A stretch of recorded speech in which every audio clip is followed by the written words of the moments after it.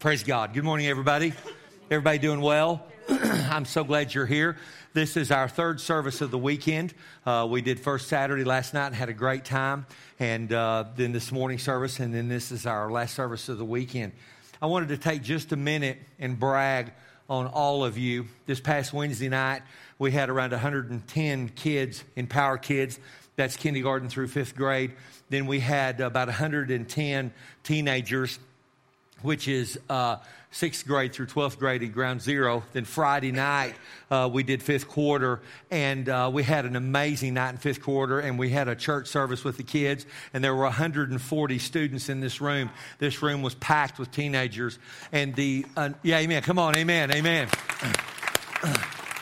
The atmosphere in that service was electric. There was an anointing in that service that was so powerful. And so this week, we have ministered to over 350 children and teenagers. And I just wanted to take a minute, and I'm just so thankful and grateful for Kurt and Megan. They're doing such a fantastic job. They've been doing such an amazing job in Ground Zero and their team.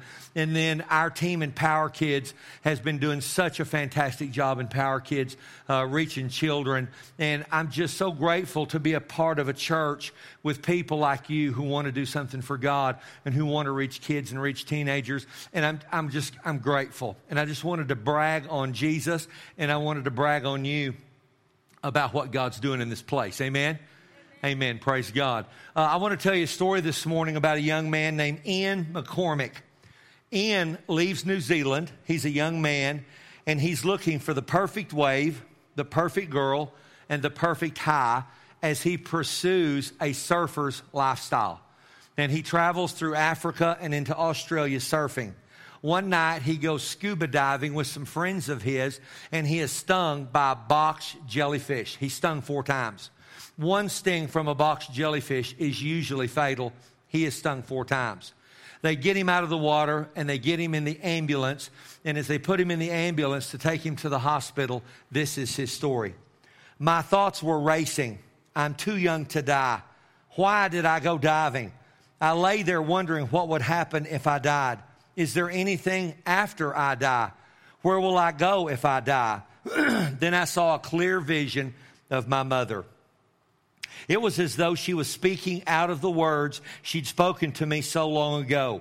No matter how far you are from God, Ian, no matter what you've done wrong, if you'll cry out to God from your heart, He will hear you and He will forgive you. In my heart, I was thinking, do I believe there is a God? Am I going to pray? I'd almost become a devout atheist. I didn't believe anybody, and I didn't believe in God. Yet I was confronted by this vision of my mother. Ian found out later that his mother had been roused awake from a dream showing that her son was dying at that very moment in New Zealand as she prayed for him. He recalled, I didn't know what to pray or who to pray to. Which God should I pray to? Buddha, Kali, Shiva? There are thousands of gods. Yet I didn't see Buddha or Krishna or any other God. I saw my mother. Listen to this next statement. And my mother's God was Jesus Christ. Now, I want to encourage you right here in this point of the story.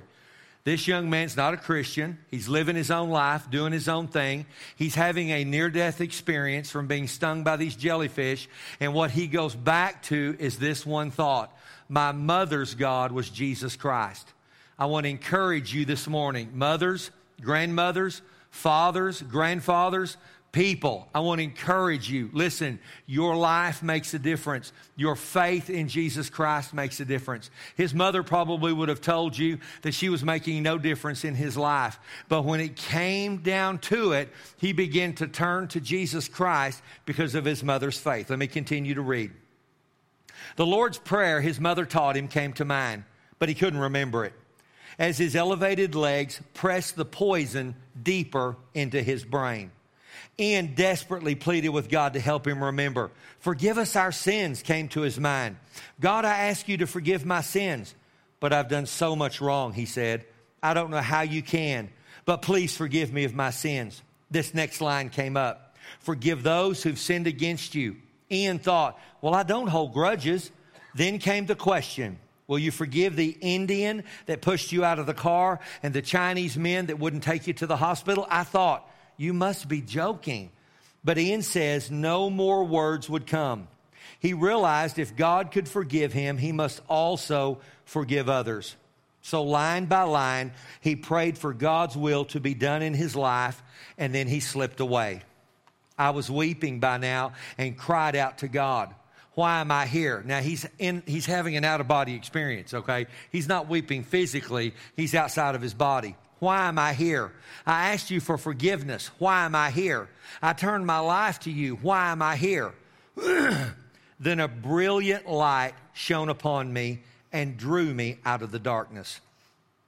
I could see that the source of the light was emanating from the end of a tunnel. It looked unspeakably bright, as if it were the center of the universe, the source of all light and power. It was more brilliant than the sun, more radiant than diamonds, brighter than a laser beam. As I was being translated through the air, I could see waves of light break off of this source and begin to travel toward me. The first wave of light gave off an amazing warmth and comfort. It was as though the light wasn't just natural light, but it was living light, and it transmitted emotions. The light passed into me and filled me with love and acceptance. Halfway down, another wave of light passed into me, and this light gave off total and complete peace. Listen to his statement. I tried everything I could think of to find peace and contentment in my life, and I never found it.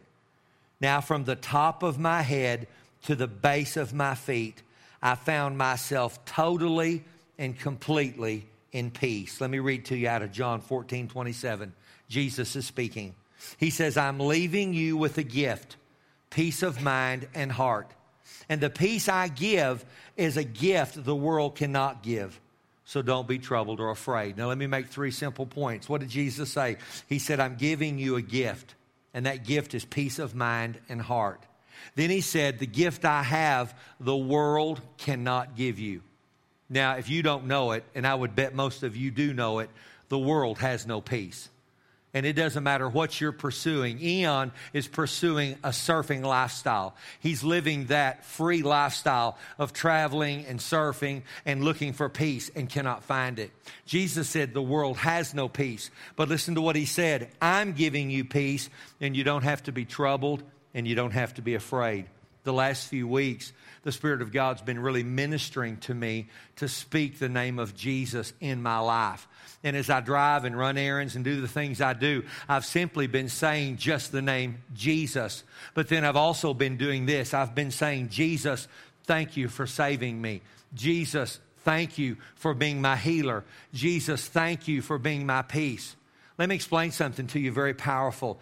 Jesus can only be in your life what you let him be. What do you mean, Pastor? Most Christians allow Jesus to be their Savior, but they don't allow him to be much else in their life. So one of the ways you can change that, one of the ways I've changed it in my life, is I speak it. The name of Jesus is powerful. It drives back darkness. It drives back doubt. It drives back fear. It drives back pain. And it releases the light and the love of God in your life. So I've simply just been saying it as I go through my day. Jesus, thank you for touching me. Jesus, thank you for healing me. Jesus, thank you for forgiving me. So I want to encourage you to do the same thing. Let me continue to read. In the darkness, I hadn't been able to see my hands in front of my face. But now as I looked to my right, and to my amazement, I saw my arm and my hand. I could see straight through me. I was transparent like a spirit, only my body was full of light. Now stop right there. I made this reference last week, and I want to emphasize it to you again. He's left his physical body. He's still himself. He sees his hand. He sees his fingers. He sees his feet. He is still himself, but he's filled with the light of God. I came out of the end of the tunnel, and I seemed to be standing upright before a source of light and power. My whole vision was taken up with this incredible light. It looked white like fire, or like a mountain of cut diamonds?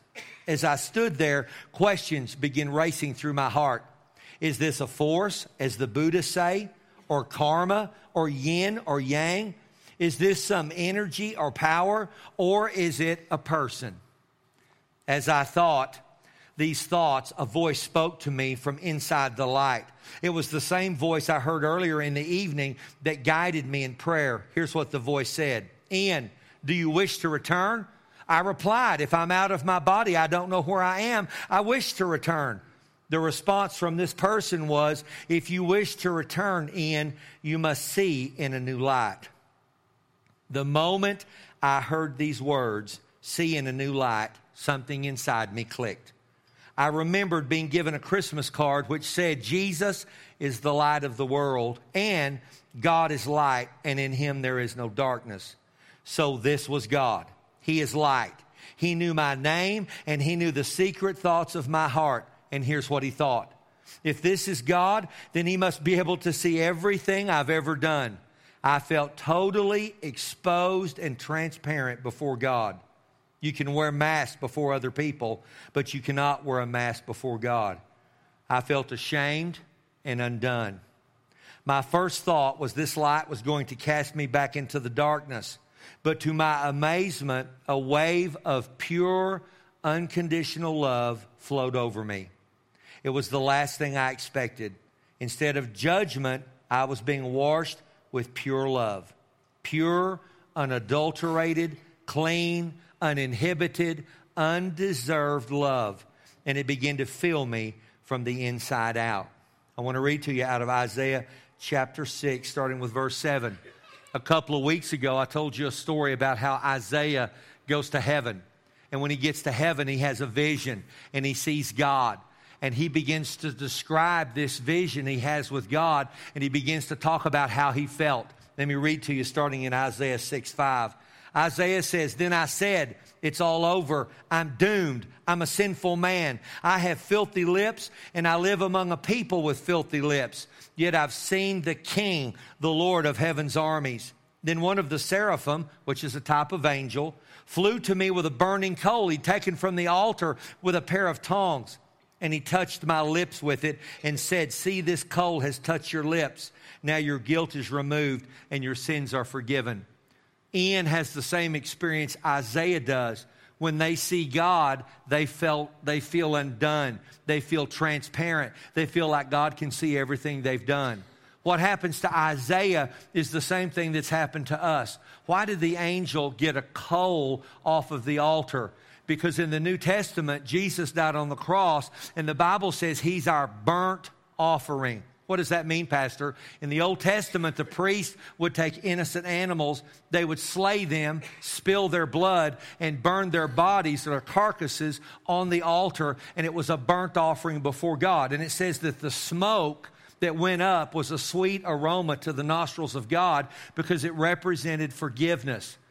You see, you don't have to be touched with a coal. You've been touched with the blood of Jesus. Now, how did you get touched with the blood of Jesus? When you said, Jesus, come into my life. A coal didn't touch your lips. The blood did. And Jesus is your sacrifice. Jesus is your burnt offering. And you're pure before God. It's very important that you understand that. Let me to continue to read. I was so close, I wondered if I could step into the light that surrounded God and see him face to face. So I stepped into the light. It was like suspended stars or diamonds going off all around me. As I walked through the light, it continued to heal me. Standing in the center of this light was a man with a dazzling white robe down to his ankles, and I could see his bare feet. The garments were not made of fabric, but were made of light. I lifted my eyes, and I saw the chest of this man, and his arms were outstretched as if to welcome me. I looked for his face. It was so bright, it seemed to be 10 times brighter than the light I'd already seen.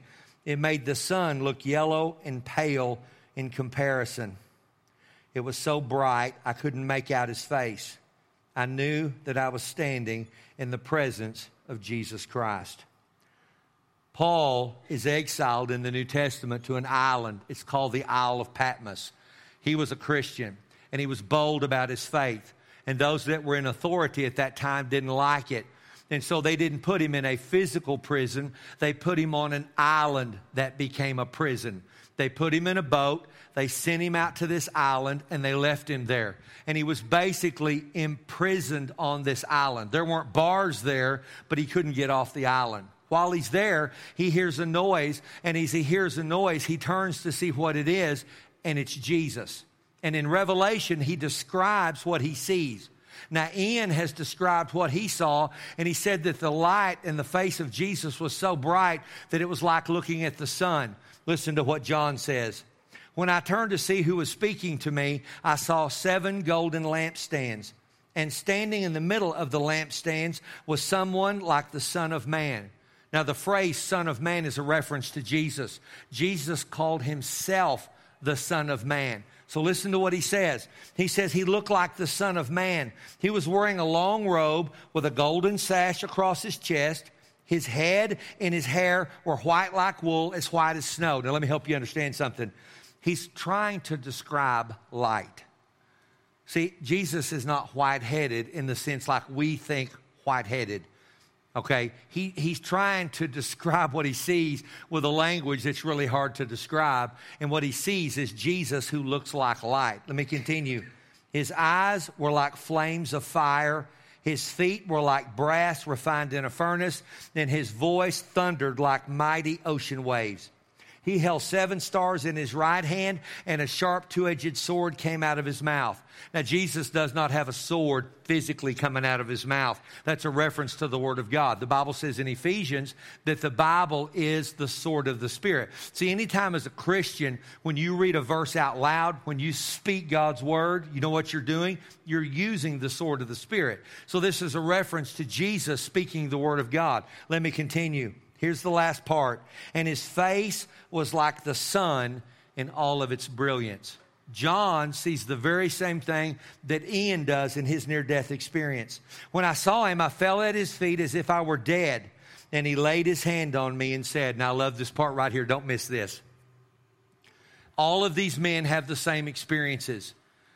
Jesus reaches out and touches John. He's on the ground because he sees this being of light. And he touches him, and listen to what he says to him. He says, don't be afraid. I'm the first and the last. I'm the living one. I died. But look, I'm alive forever and ever, and I hold the keys of death and the grave. Now, here's what I want you to see. I want you to see the correlation between Ian's story and the correlation between John's story in the New Testament. They both saw Jesus. They both said he was as bright as the sun. But Jesus touches John, and Ian has the same experience. They're not afraid. And Jesus says, hey, don't be afraid. I love you, and I care about you.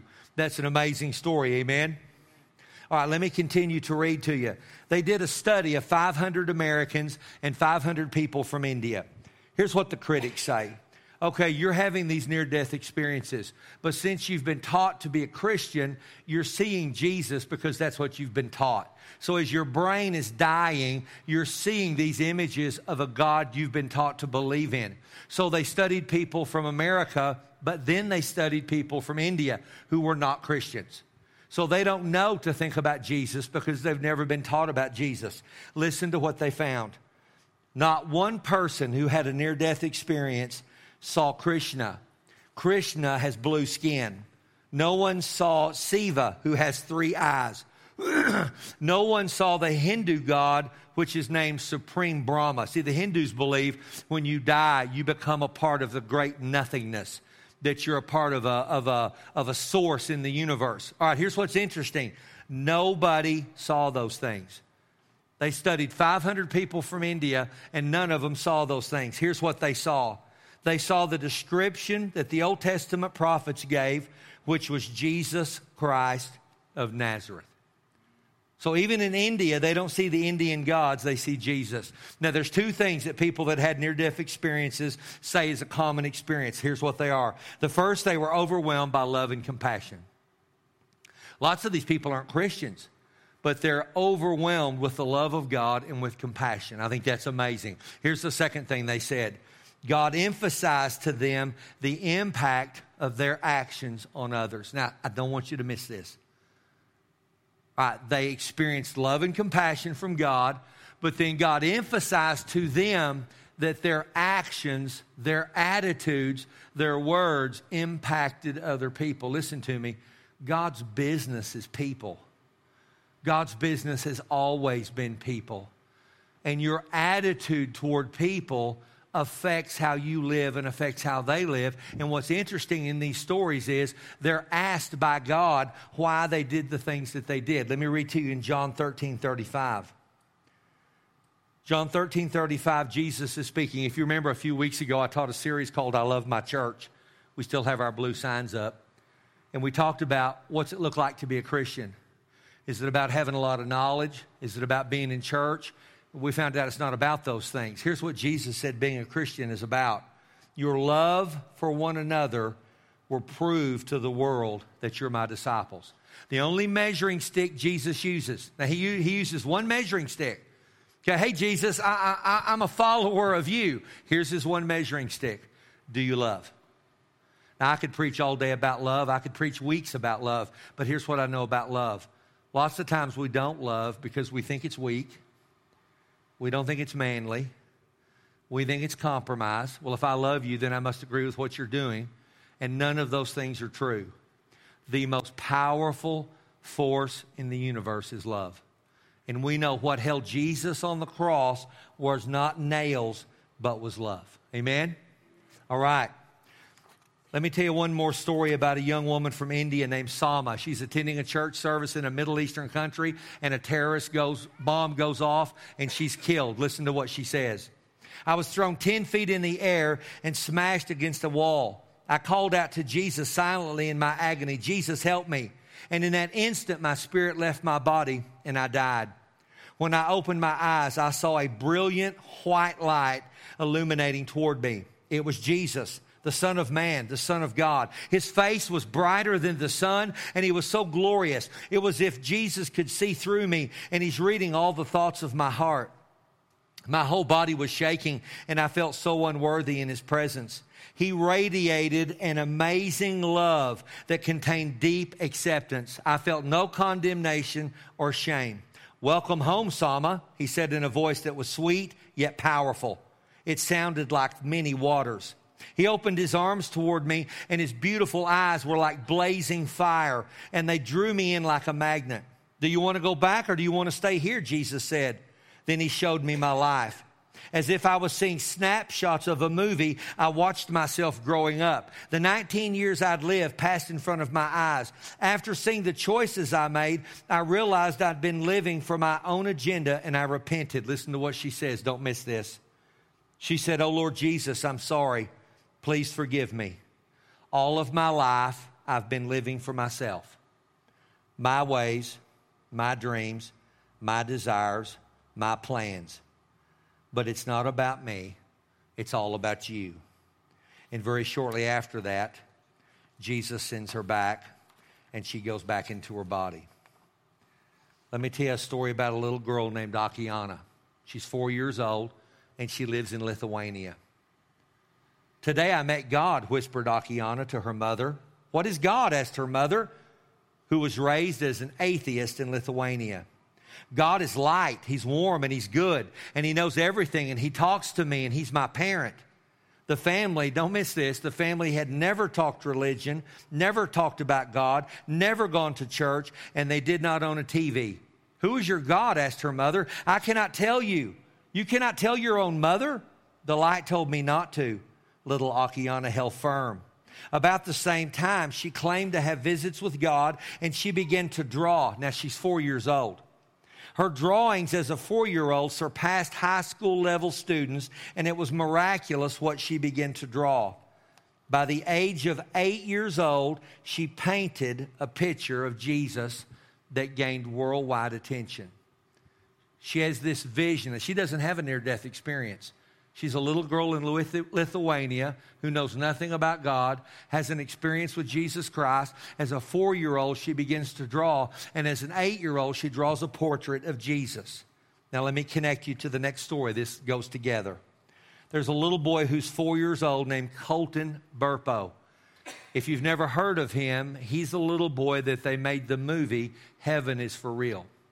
If you've seen that movie, that's who that little boy is. If you haven't seen that movie, I would encourage you to get a copy of it. It's called Heaven is for Real. 4-year-old Colton was in the back seat as they passed the hospital where he had died. When his father asked him, "Do you want to go back?" Colton blurted out, "The angels sang to me there." When asked what songs they sang, he explained they sang "Jesus Loves Me" and "Joshua Fought the Battle of Jericho." Then Colton grew solemn and said, "Dad, Jesus held me in his lap because I was afraid." He said Jesus nonchalantly held me and talked to me. Colton claimed to have left his body. He watched the doctor from the air. He could see his father in another room shouting at God because his son was dying, and he saw his mother on her cell phone in the lobby. He gave more and more details that a 4-year-old could not know, and his parents began to think he had a real experience. Days later, Colton was playing with his X-Men figures, and his dad said, "Son, what did Jesus look like?" He put his toys down, and he said, "Dad, he had brown hair, and he had hair on his face. And Dad, his eyes were so pretty." Colton said he looked as if his eyes were a flame of fire and they were blue. His father said, "Son, Jesus can't have blue eyes. He's a Jewish man, and most Jewish men have brown eyes." So over the next 2 years, every time they would see a portrait of Jesus, Colton's dad would say, "Son, is that what Jesus looked like?" And we'd always say no. One evening, 2 years later, on CNN, they're watching, and Akiana's portrait that she painted as an 8-year-old was on the news, and they said Colton pointed to it and said, "Dad, that's Jesus." Now, Akiana said he had blue eyes. Colton said he had blue eyes, and both of their parents didn't believe it. Well, as they began to do some research, they found out that Jesus, of course, we know is from the tribe of Judah. The Bible calls him the Lion of the tribe of Judah, and that there is a gene within that tribe where some men have blue eyes. And I want to show you the portrait that she painted of Jesus as an 8-year-old. Now, an 8-year-old little girl painted that portrait. A 4-year-old little boy from around the world saw it and said, "Daddy, that's Jesus." I think that's pretty amazing. And then she painted him with blue eyes. Now, here's all I want to do this morning. I hope these stories stir your heart toward eternity. I hope they stir your heart toward the love of God, and that Jesus Christ loves you. And just as he had these experiences with these people, he loves you, he cares about you, and he wants to minister to you. Can I get you to bow your head with me, please, and let me pray for you? Now, with your head bowed and your eyes closed, just for privacy, not to be religious, I just want to take a moment this morning. And you're here this morning, and you said, "Pastor, I don't know that I know Jesus, and I'd like to know him this morning before I leave." Or you may be here and think, "Pastor, I accepted Jesus, and maybe it was a while back, and I would like to renew my relationship with him." I would love to take a moment and pray with you. You're here and you say, "Pastor, I need Jesus," or "Pastor, I need to renew my relationship." Could I get you to hold your hand up where I could see it and where God could see it? Okay, I see those hands all over the room. I see those hands all over the room. More importantly, God sees. Now, I'm going to pray a simple believer's prayer, and I would appreciate it as I pray if you would repeat it back to me. Say, "Father God, I come to you now, and I thank you for Jesus, that he died on the cross, raised from the dead for me. Jesus, come into my life. I give you my heart. Be my Savior. Lead me, guide me, and take care of me. In Jesus' name, amen."